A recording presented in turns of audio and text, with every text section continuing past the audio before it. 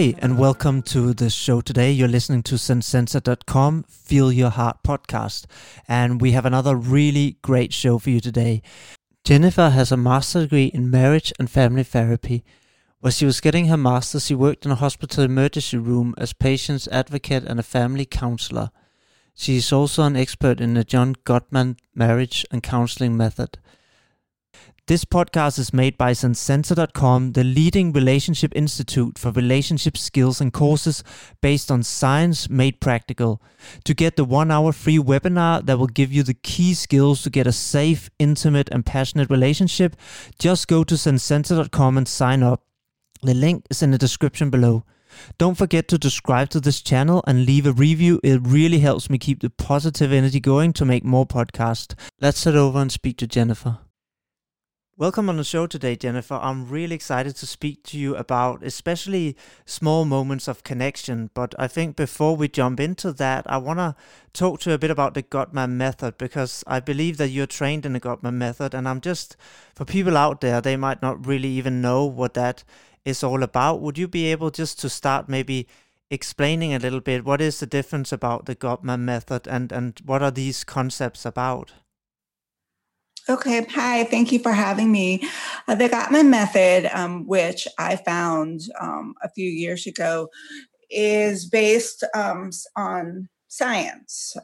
John Gottman, who's based in Seattle, in the United States, he came up with something called a love lab, where he was able to bring people in and look at them and decide within 5 to 10 minutes if they were going to stay together or not. His wife, Julie, brought in more of the therapy aspects of what was going on. And together they formed a science-based therapeutic approach to counseling. So it's really nice to have a structure in therapy, especially when you're working with two people at the same time. And they provided that structure in order to get to really what is going on. Their main concept is called the Sound Relationship House. And the Sound Relationship House is how we rebuild relationships. And it starts with the bottom. It starts with love maps. And basically what you do is you build from the ground up, and you build with friendship and intimacy and fondness and admiration, which is some of the things that we're going to be talking about today. And then you go into the conflict section, and you deal with how people talk to each other and fight. And then we go a little bit higher, and we talk about create shared meaning. And the walls of the house are trust and intimacy. And the walls are really important. Trust and commitment. And the walls are really important because if someone comes in and one of the walls is broken, we have to start working on that first in order to start working on the foundation of the relationship. Yeah, that makes a lot of sense. It's really creating that safety, isn't it? I think I call it the love bubble, but I like the analogy of a house as well. I think it kind of encompasses the same, that we need to establish that fundamental safety before we can work our way up and start to create flourishing as well with that. And I know that even for my own, with my partner, that when recently we had an episode that threatened the foundation of the relationship, you could see how the ripple effect went on to everything else, and other small events started having a negative bias and be interpreted in a negative way. And as soon as we did repair work and restored that foundation, that safety, then we went back into a positive bias where we started interpreting events through a positive lens. So it's really incredible to see the difference that makes. And also I think you mentioned something I really want to bring up, because I think for many people out there, they might think, what is this all about? You mentioned something called love maps. Would you be able maybe to talk a little bit more about that, what that is, etc.? Yes, love maps is knowing each other's world. Basically, you just talked about the security, the bubble. When I started doing this work, I had an idea of what trust really meant. And now I have a completely deeper emotional connection to the word trust, because to truly trust your partner, to give your partner your emotions, that takes a huge leap of faith. And so knowing each other's world is giving each other the benefit of the doubt if you don't know where the other person is, or just staying connected. One example of a question of a love map is tell me your three best friends, and then you have to would say your partner's three best friends, or tell me your favorite relative. So you're constantly keeping in touch with each other. So let's say there's a moment where you don't know where your partner is, or you two weren't connecting. You have that trust faith base that okay, my partner is at work, or my partner is with this friend. So constantly completely knowing each other keeps that trust intimacy base going. Yeah, I like that. And I guess the love map, like you said, is basically knowing all these different sides, so also knowing each other's triggers, so we know, how can we avoid keep, triggering each other, what is each other's love language, how can we best engage and nurture each other. It's just, I guess, getting this whole map and giving that to each other, right? So we are able to navigate. Otherwise, how are we supposed to find our way? We all know without Google Maps that we'll be lost. And I guess this is in some way the Google maps of relationships, of of knowing how to navigate each other. I know it's a fun expression, but it's just an analogy. And I also think it actually brings me on to something that I wanted to mention, and I just had this thought while you were talking about this, is that we live in a world where culturally I feel a lot of young people struggle to commit because it's all about choice, and we believe the more choice we have the better, so we don't want to commit.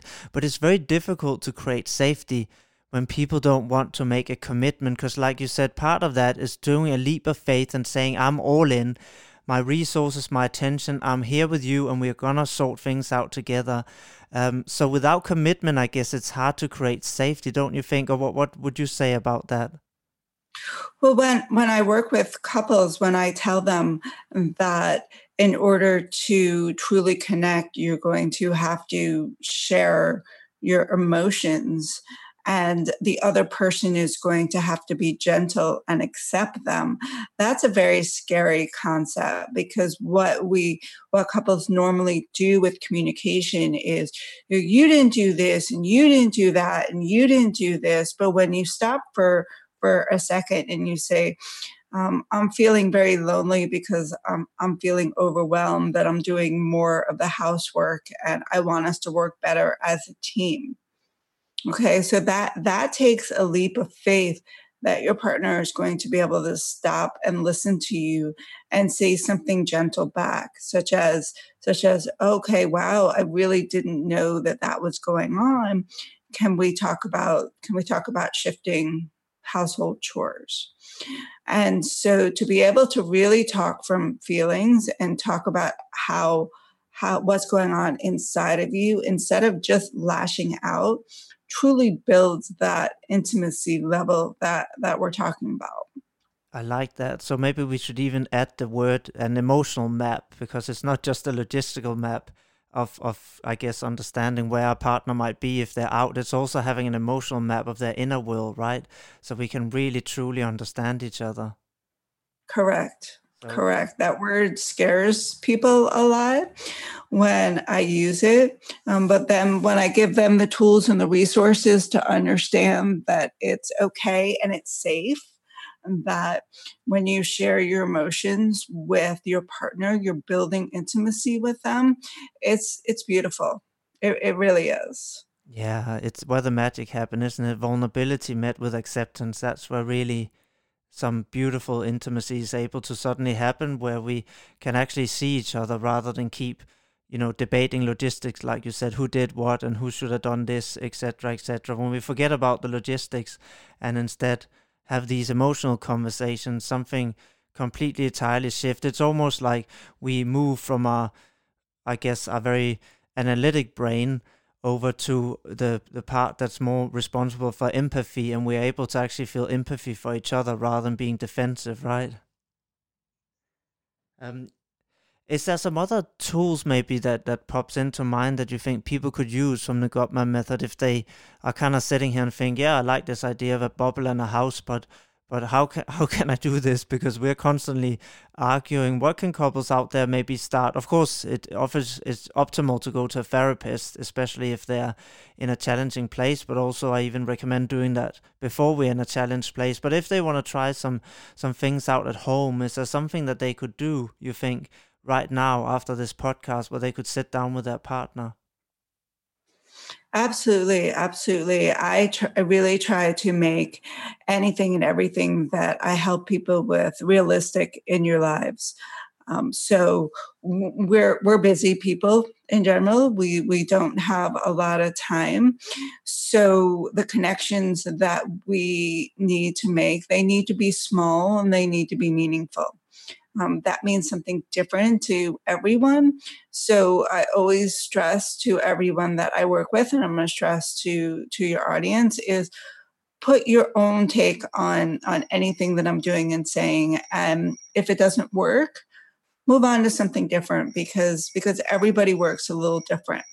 One thing that I notice a lot about the people that I work with is they stop acting like they're in a relationship, and you need to do that. And one of the easiest ways to do that is say hello to each other in the morning. Now, if you don't see each other in the morning, or you're not morning people, this ritual can be done in the evening. You just, for 5 minutes, you sit and talk, and you say, tell me something about your day. And then the other partner says, tell me something about your day. And in order to do that, you're forming a connection with each other. Oh, okay, you have a dentist appointment today. I didn't know that you had a dentist appointment. It gives you an opportunity to connect even more later in the day, because you can follow up and say, how was your dentist appointment? Was it good? So it just starts out the day with a connection. Yeah, so it sounds like building rituals is something that's important because, again, we have this idea that everything should be novel, new, and exciting. But I guess stable relationships are built on more than just excitement alone. And yeah, I like that idea of rituals. Are there maybe some other? Because you're right, you bring up an important point that people are probably listening and saying a lot of this therapy and advice is great, but I don't have time. I work long. I come home. I need to make food. I have kids.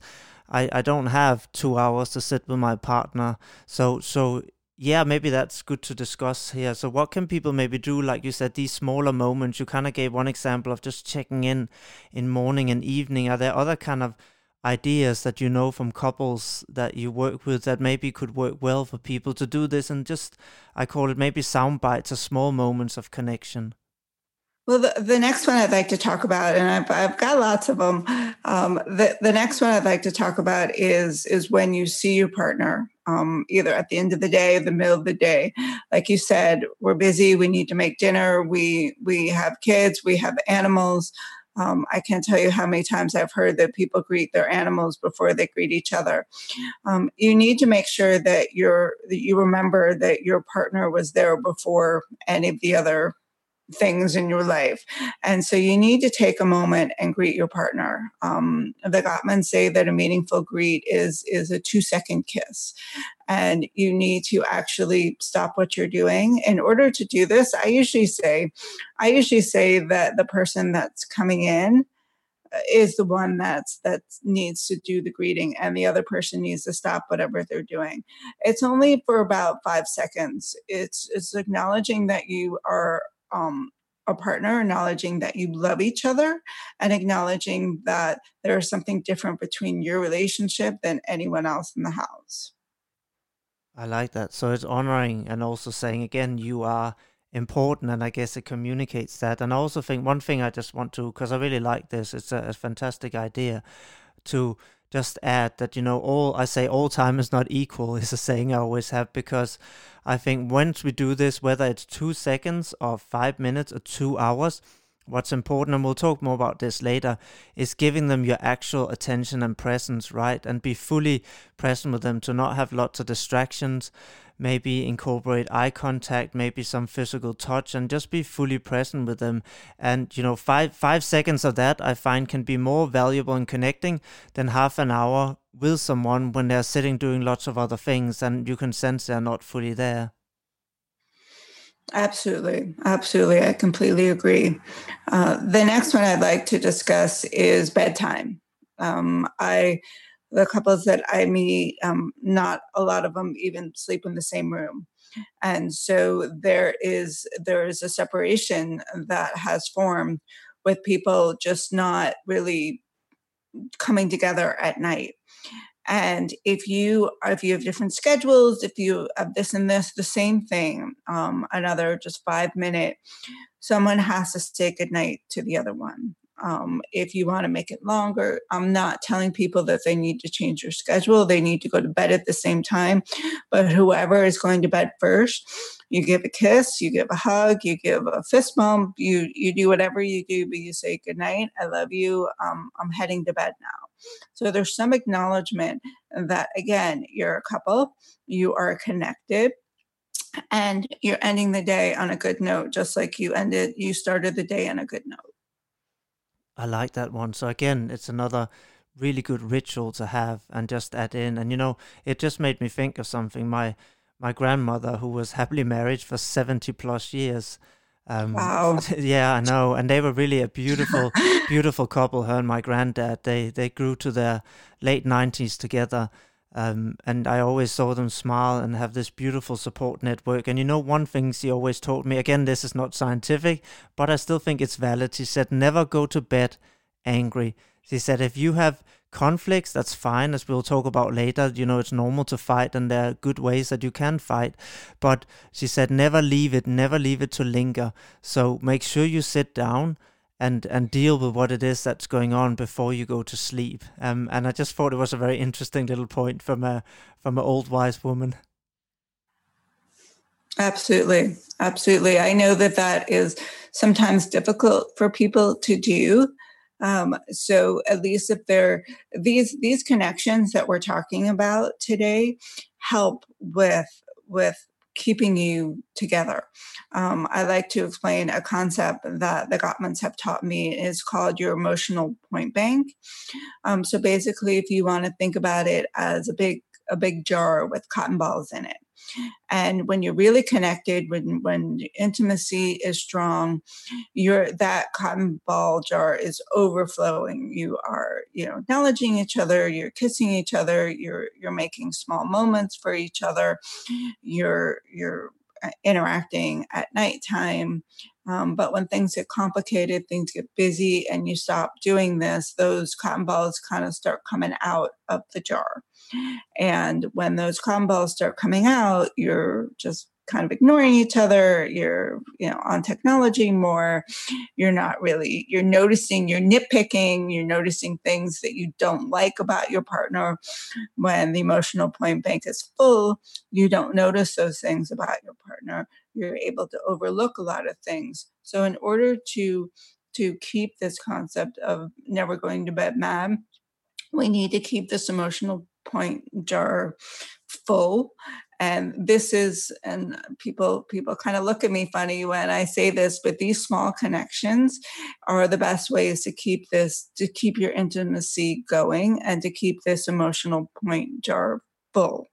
Yeah, I really like that. And I think we often forget that it's all the small, tiny things day to day that accumulate to the big things. And, I often hear this, but if we are in love, it should just happen automatically. That's very much this romantic idea, I think, that came from Hollywood that, we also have here in Europe, that, it should just all be beautiful and we should dance on the beach and be happy because that, and sex should just happen automatically if we are in love and blah, blah, blah. And, we do know that that's simply not true, because a relationship is only as good as the two people in it and the effort and time they're willing to invest. I guess like anything else, like our businesses, we suddenly stop doing anything on it, it will eventually fall apart slowly, right?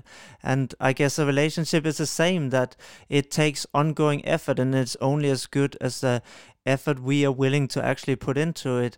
And in that way, we have a big choice. But I just think it's important to get away from this myth that it should all just happen, because I feel that have really caused a lot of destruction in relationships. Absolutely. Absolutely. Which is coming up to my next point, is dating. There's nothing, whether you're legally married or you live together, or you've been together for a long time, dating tends to go by the wayside. And when you want to really, really connect with your partner, it just those emotional point banks are full when you ask your partner out on a date. And I mean, I actually asked them out on a date, not, hey, you want to go grab some dinner, or hey, you want to go to the movies or something. Plan it. You remember when you were dating and you planned everything out and you got dressed up and it was exciting and you had so much to talk about. That still needs to happen when you've been together for a significant amount of time. So what I like to say is that partner switch each week, and one partner asks one person out of the week, and then they plan that date, and then the other one switches. If you cannot go out, if you need to hire a babysitter and that's not possible, then these dates need to happen at home, because they do need to happen. And how do we do this? Well, we don't talk about kids if you have them, the house. We even try to sometimes stay away from work topics if they are stressful events. A lot of people forget how to do date talk. So when you're on a date, you need to have date talk, and that also means no technology. And it also means you need to figure out when that date starts. If it starts in the car, you put those phones away and you just look at each other and you talk. Yeah, and again, it's making that dedicated time. I think with my partner, we have both once a week where we do exactly what you're saying now, and also we have this commitment that every month we basically get grandmother to have the kids, and then we go away for one night, and we then swap planning it. So I do it every 2 months, she does it every 2 months, and we've done that consistently, and it really works because it brings these moments of connections back. It reminds us that we are important too. We are also an adult relationship and not just co-parents. And yeah, having that consistency has been so important. And I also just want to say, so even when people go on these dates, I think one thing that's really important to remember, because often what I see is, and I remember this, I was married before and got divorced, and essentially when I look back, what often happened, and I see this for many couples, is over time we start getting guarded. We learn, oh, he doesn't like when I talk about this, or she might get upset, and we start becoming less and less vulnerable and try and tiptoe around each other, and that makes a conversation not emotionally connecting. We might talk about a few logistics and then people sit there and don't know what. And I remember being in that place, and I thought, even when we went on dates with my ex-wife, I thought, oh, but the connection is not coming back. So this brings us back to, it's not just the time, it's also the quality, like you say, to be fully present, but also remember to be vulnerable and to take that risk, because that is where the connection can happen. So even if we have time together but only discuss cleaning the house and who should take out the kids and have we paid the bills, and yeah, you're probably not going to walk home and feeling hugely connected. So remember to continue to take those risks. And again, if you get caught in conflict cycles, which we'll talk about later, then of course go get professional help so you are able to actually hear each other. Absolutely. And you always have to remember that like you said, when you don't work on your relationship, it stops working. And we can equate it with a job. And I tell people this all the time. If you're not working at your job, you're gonna get let go. You're gonna be talked about. There's gonna be consequences for your actions. But for some reason, we believe that when we are partners and we love each other, that's enough. That we can, deal with the family and the chores and the activities and the children if you have them, and we focus all of our energy on that. And what happens? We end up so tired and just so drained by the end of the day that we don't have anything left for each other. So putting in small moments throughout the day keeps you connected, and it just does not take a lot of time. And so you have to remember that you're like, oh, okay, well, I'll do this at the end of the day. I'll do this at the end of the day. We're tired. We're busy. We're tired, and so we need to constantly be thinking about this stuff throughout the day. Just small moments. So by the end of the day, we are connected, and we can just sit together and hold hands. And even if there's chaos going around, we can feel connected. Yeah, and I think, and again, I want to hear more, maybe examples from you, but one thing I can just say is, again, for my own relationship, in these small moments when I'm really tired, I had a long day of work, the kids have been up late, and I know that I'm a parent myself with 3 kids, so I know how that is, but I know that even when you lie in bed, so before going to sleep, or wherever you sit, on the couch, sofa, wherever you are, just look each other in the eyes for X amount of minutes. You can cope 2, 5 minutes, whatever feels good to you. And just look each other in the eyes, maybe hold each other's hands. It can be that simple. So actually, if you're really tired, talking is not even necessary. Sometimes simple eye contact and present can be all that's needed. So it really is possible to do even when you're very, very tired. We have done this when we've been up till 4 a.m. in the night and we're exhausted. When we lie down before going to bed, we turn towards each other and just look each other in the eyes and touch each other in some way, have a hand on each other so there's some kind of physical contact. And even that can be enough to bring back, here we are, we're together. So just a little thing there that people can do is, if, like you said, they simply are exhausted. So yeah, do you have any other small tips around that where people can do, small moments of connection that they can try and implement? I do. I want to switch and talk about things that we can do individually. And one of the really important things that we can do is honor each other when we're sick. We need to look to our partners, if you two are listening to this together right now, and say, how do I want to be treated when I'm sick? Do I want to be left alone? Do I want, to have the entire pharmacy brought to me? Do I want chicken soup? You can really honor your partner and build intimacy when you're doing the things that they want done. And this is a really good one. Now, I kind of joke with people and I say, if you're both sick, this is off the table. But what you can really, really do is help people and really feel connected. Because if you're down, I don't know about you, but when I'm off, I'm just not 100%, and I need more, and I need my partner to be doing more than normal, because I normally do a lot. So when I'm sick, I need to be left alone a little bit more, and when my partner is doing more and this and that, I can look at my partner and be like, wow, I really feel connected to them right now. So this is just another example of how you can form a connection without spending a lot of time doing anything at all. Yeah, I'm so happy actually you brought that up, because also I think when we're sick, it's what I call a key attachment moment, meaning these are some of the moments where we feel more vulnerable and we need our attachment to show up. And if they don't, it causes even more damage than just the small day-to-day things, because this is when we really, really need that person that we trust. And this is why, again, understanding what your partner needs, the way you describe, and getting that map, meaning, that we're actually able to show up in a way that's meaningful to them, and that then again builds more trust. Because if we're able to do that and meet them, then that will enhance the trust and show we're reliable attachment, right? So I feel a moment like that is probably even more critical than a small event like, do you remember all the shopping in a supermarket the day before? So discussing how you want to be treated and what support you need when you're sick, that's a really good one, and I guess very relevant at the moment when we're in the whole coronavirus issue. Exactly.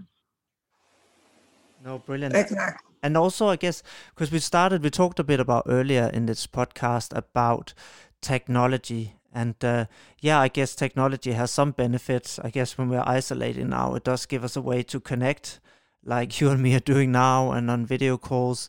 But I want to talk about how we can maybe prevent technology from ruining our connection and our relationships, because I really feel it's so disruptive. I'm lucky to have a partner who's amazing at putting away her phone, but I know in the past that how disruptive it's been, both myself in past relationships, when a partner constantly is on their phone, how it completely breaks connection, and you can spend the whole day together and yet not really feel connected to that person.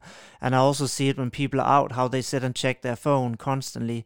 So I just wonder if you could talk a bit about that, maybe how we can avoid that, and then also the consequences of being so addicted to these devices. Exactly. So we have to say that technology can be useful with these connections, and it can also be very damaging. I think that you both partners need to have a technology rule, and what that means. Because when let's say you're doing a date, okay, you need to say, okay, we're going to only check our phones if it's the babysitter, if you have children, or if you have a loved one. But those phones just being out is a distraction. So you're going to, if you're going to connect at home, if you're going to have a date at home, you need to put the phones away. And you can say, like, I've had couples where they say, okay, no phones for the weekends, and we put the phones away. If you are actively saying, okay, we're working on a relationship right now, we're working on one of these connections, technology needs to be put aside for the moment. It just needs to be agreed upon. I mean, I have couples that come up with some cute things to put the phones outside of their bedroom, and they agree no technology in the bedroom. I have couples that feel as of right now that they can only communicate via text, that they're more comfortable doing that. You have to help people through that and be able, like you just said, just have that eye contact. And it's extremely difficult in this world right now to have eye contact with people when you're constantly having those beeps and those noises that come out of the phone. So it's a 5-minute conversation that needs to happen where you say, okay, we're going to cut off our phones at 8 o'clock, 10 o'clock. And I'm including other devices as well here. I'm including, iPads, TV. Everything can be, if you are doing a connection ritual, if you're doing something to connect as a couple, technology needs to be put aside for however long you're doing it. Yeah, I like that. Thank you for bringing that up. And I think I want to add as well on top of that, if you want to discuss any more serious issues or debates, then do not do it by text message, because one of the most important elements of communication is being able to visually see each other, and both the other person's eyes, but also their body language. And text messages is the worst way of communicating, because, misunderstandings are bound to happen if you debate anything serious, anything around triggers. So I would absolutely say, and I've done this in my own relationship with my partner, where we absolutely banned discussing. We said, if we want to discuss anything important and it's urgent, we can do it by a video phone call, but preference, we will wait and set up a time and then speak face to face about it. But we never ever do it by text message. And it's a very good rule. Trust me, in the beginning, we had severely disturbances and drama that was unnecessary purely because of debating through text. So again, it's just an additional thing I really want to add for people to be mindful of, that often conflict will escalate through text messages because it's so easy to misunderstand each other. So just don't do it. Absolutely. And I'm sure a lot of people are what right now. Everything that we're talking about is a work in progress. So if this is your form of communication right now, you two need to look at each other and talk about it. And what are we gaining from it? What are we missing from it? Can we try to talk in person? Can we just reduce the text talk for now? So it doesn't have to be like, okay, this no more text talk.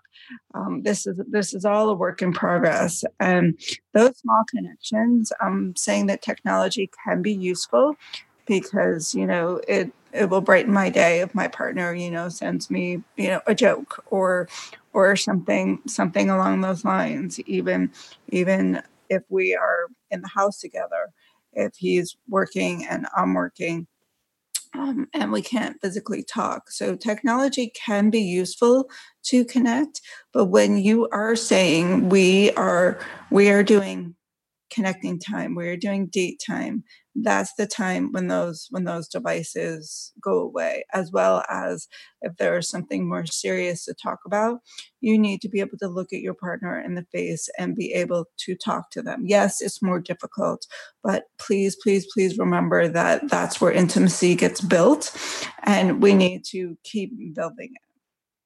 Yeah, that's a really good point, because absolutely you're right. Technology can be a way to also check in, organize logistics, sending each other a joke, so it can definitely have a positive impact.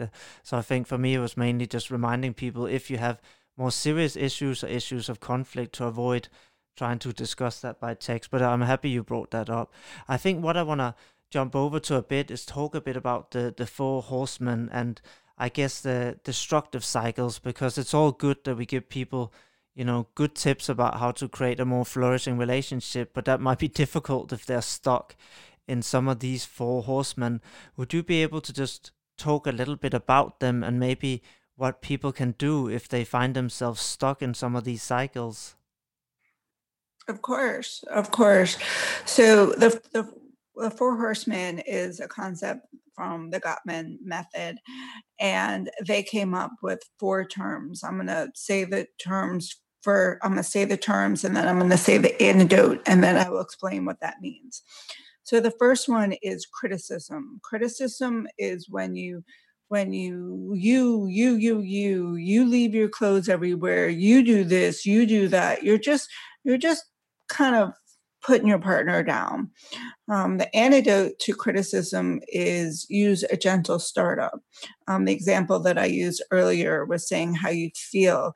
When you talk to your partner gently and you tell your partner how you feel, the good way to remember to do this is you say, I feel whatever it is you're feeling.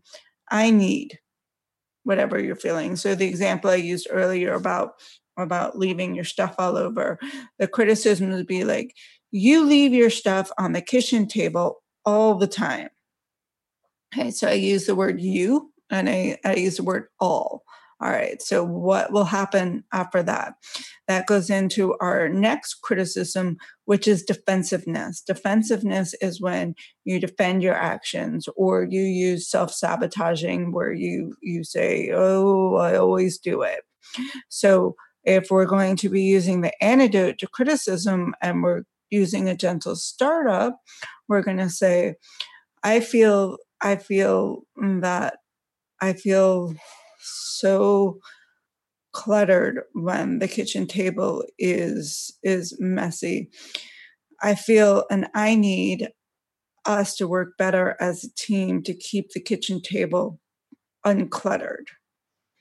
Okay, so when I use the antidote to criticism, I'm not attacking. I am not stating anything that my partner is doing. I'm just completely talking about what I need. And so to come back to that, instead of being defensive, the antidote to defensiveness is take a small part of responsibility for what your partner is saying. If your partner is feeling something and they are being truthful and honest with you and they are putting out their emotions, please, please, please be respectful of that. And you can come back and say, hey, I thank you so much for saying that. I really understand how important it is to keep the table uncluttered for you. Let's come up with a plan to do that.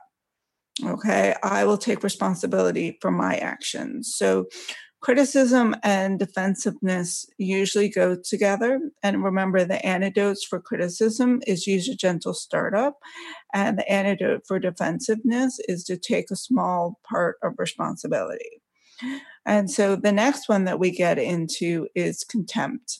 Contempt is just when you're at a higher plane of criticism, when you think that you are you are better than your partner and you talk down to your partner, when you're just dripping with hatred for your partner.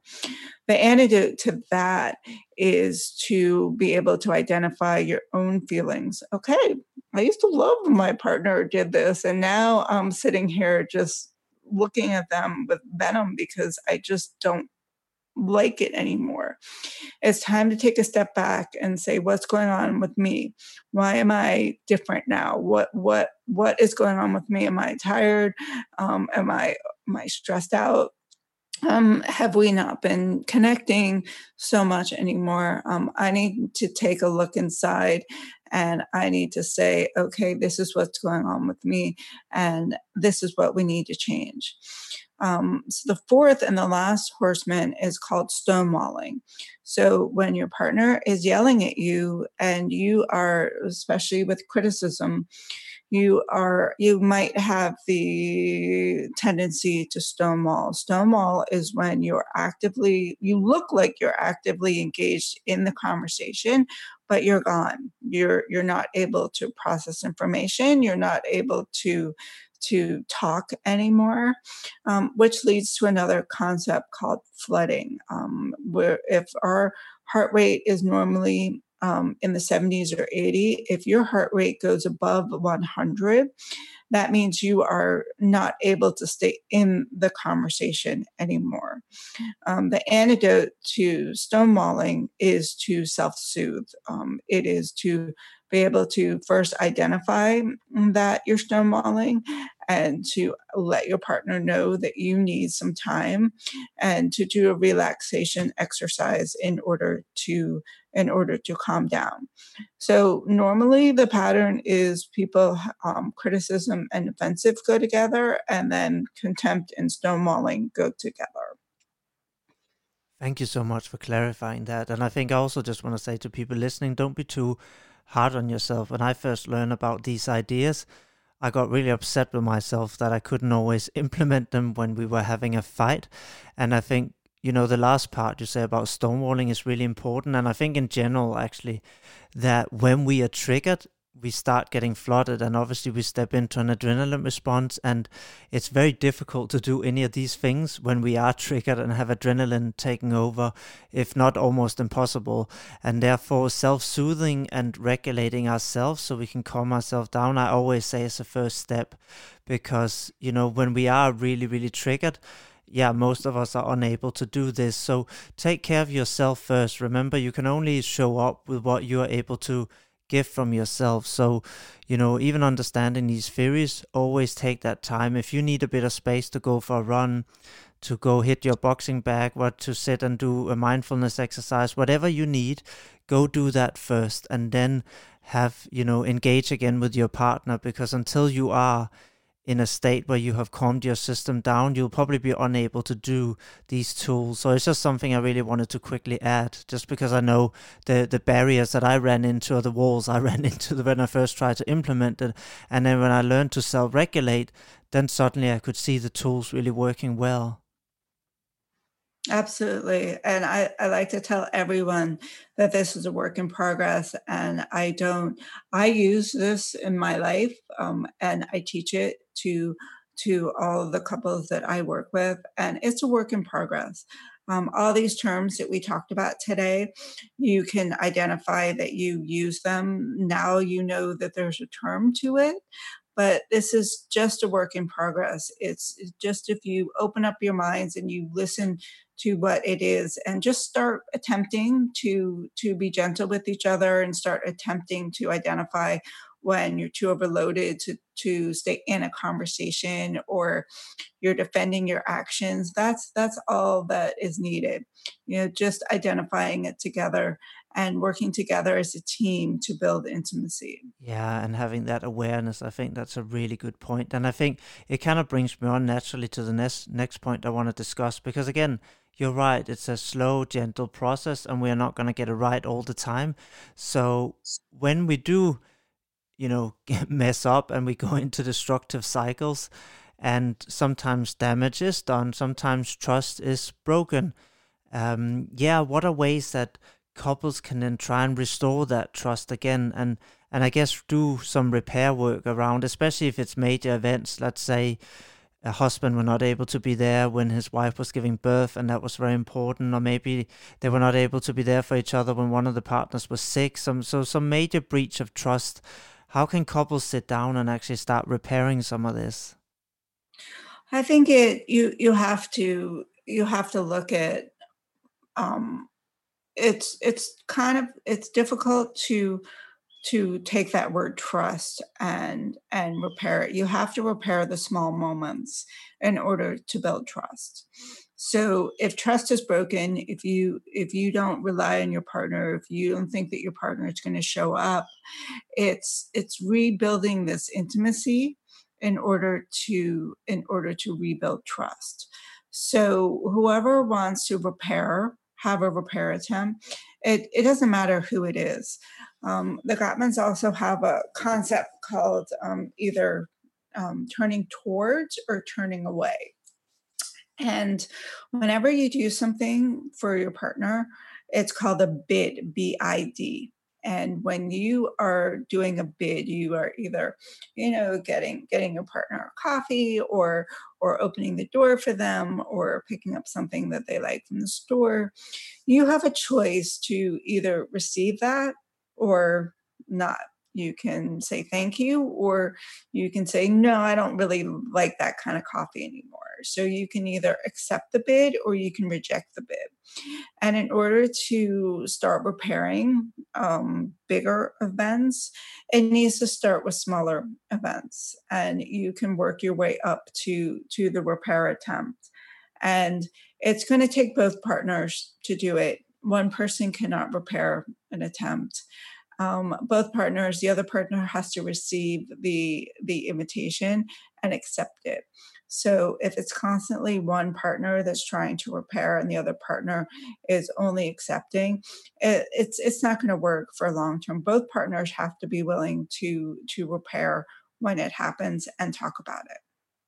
I really like that point, and you're right. So when one makes a bid, the other one has to be able to want to receive it. Otherwise, it's very difficult to start that process. And also, you're right. It's in the small things again that build up the bigger picture of trust. So those are really good points. One thing I want to say as well is that I feel if you are the person that might have broken some trust, or have been unable to, be there in a critical moment, one thing I found very important is to acknowledge my partner's experience. It doesn't mean you have to agree, because often people say, oh, but I don't agree with my partner.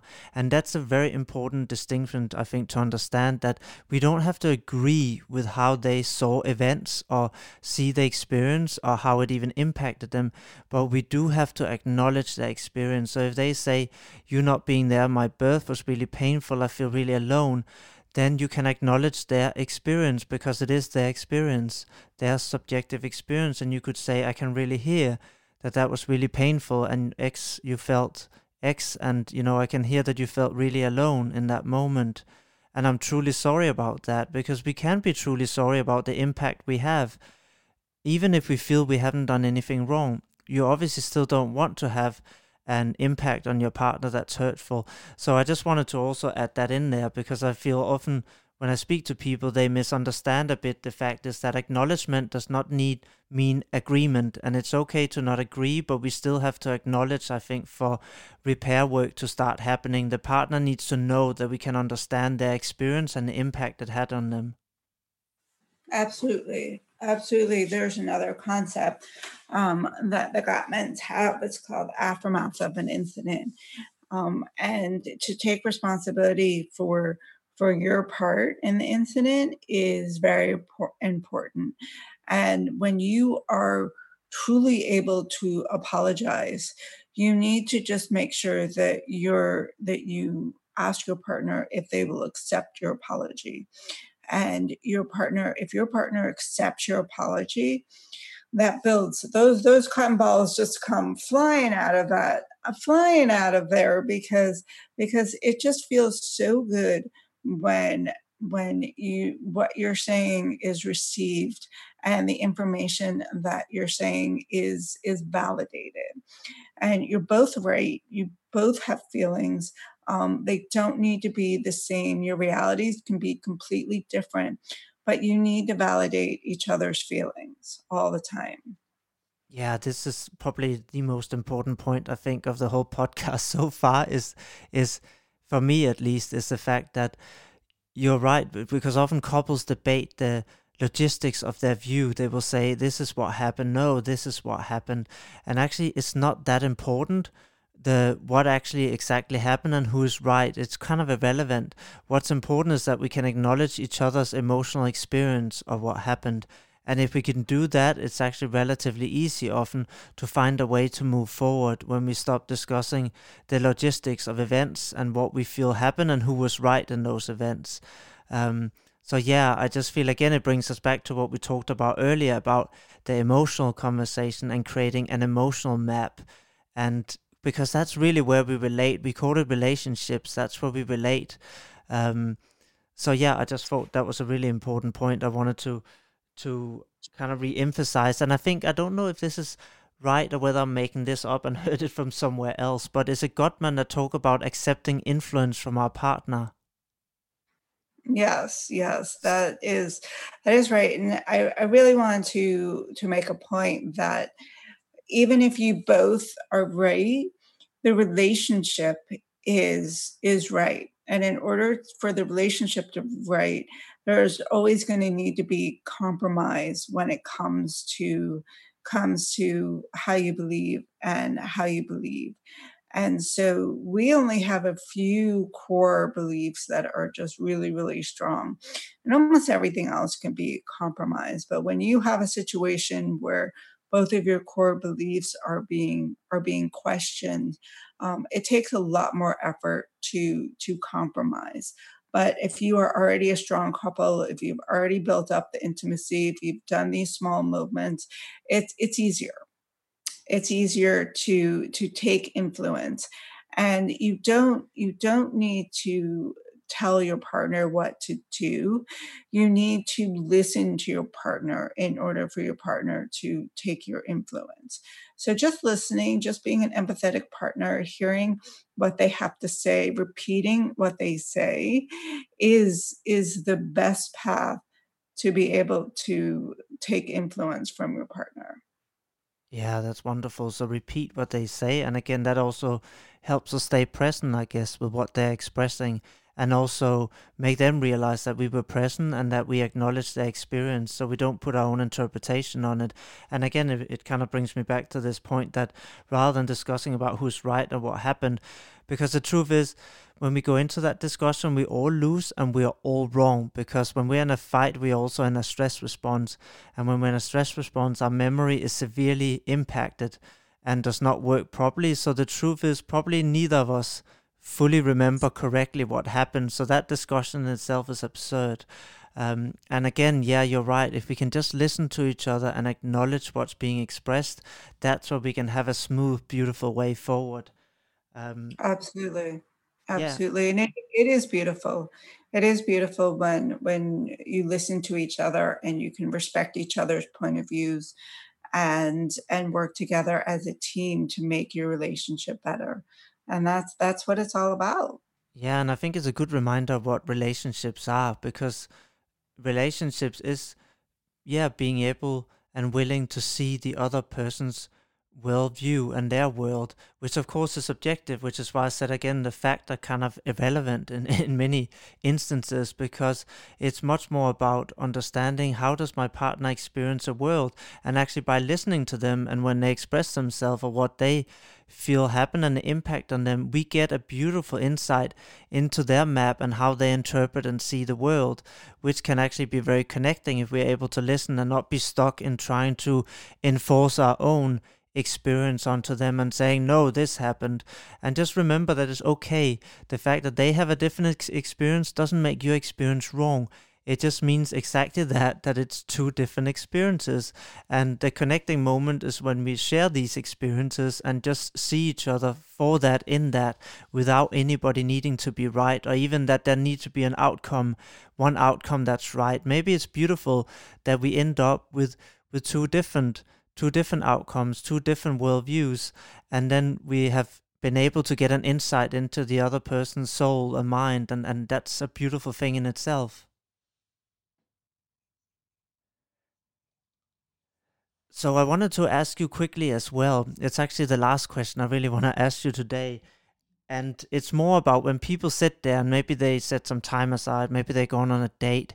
Is there some questions that people can ask that you find is good at leading them into intimacy? And again, I don't know if there are some that you can recommend, but have you seen anything specific in therapy or with couples that you find are really useful to take them into intimate conversations? I think that it's not really about asking questions. It's more about listening. If you can just spend 5 minutes each talking, and your partner just repeat whatever it is that you're saying. I heard you say that you had a stressful day today and you felt overwhelmed. That is a good first step for people to just start building the intimacy and listen, because it just feels so good to be listened to. Yeah, and I think that's a beautiful point to leave everyone on, and I agree so much, because I've in the past had books or here 100 questions to ask for intimacy, and I don't find that it really works very well, because I think you're right. What we really truly want is to be seen and accepted, and if we can give that to our partner and also get that from our partner, that is a beautiful, intimate and connecting space to share. So I really liked your answer here, that it's not about specific questions, it's about sitting and sharing and being willing to listen and try and understand your partner and see them. So that's a beautiful, I think, last point here to make. So I really want to thank you so much for coming on this podcast today, and I hope that we can get you on another time in the future again. So yeah, thank you so much from me and also the listeners out there. I hope you enjoyed the show today. Don't forget to subscribe to this channel and come back for our new weekly podcast. Also leave a review to keep the positive energy going. That really keeps me motivated to make more of these podcasts. If you want to learn the key skills to a safe, intimate and passionate relationship, then head over to sensensor.com and join the free 1-hour webinar. The link is in the description. You'll learn the 4 reasons that relationships break down, how your attachment style may fuel conflict with your partner and how to break that cycle, why people cheat and the 1 tip that can prevent it, the simple 3-step formula to lasting love. So thank you for joining us today, and I look forward to seeing you next week for another podcast.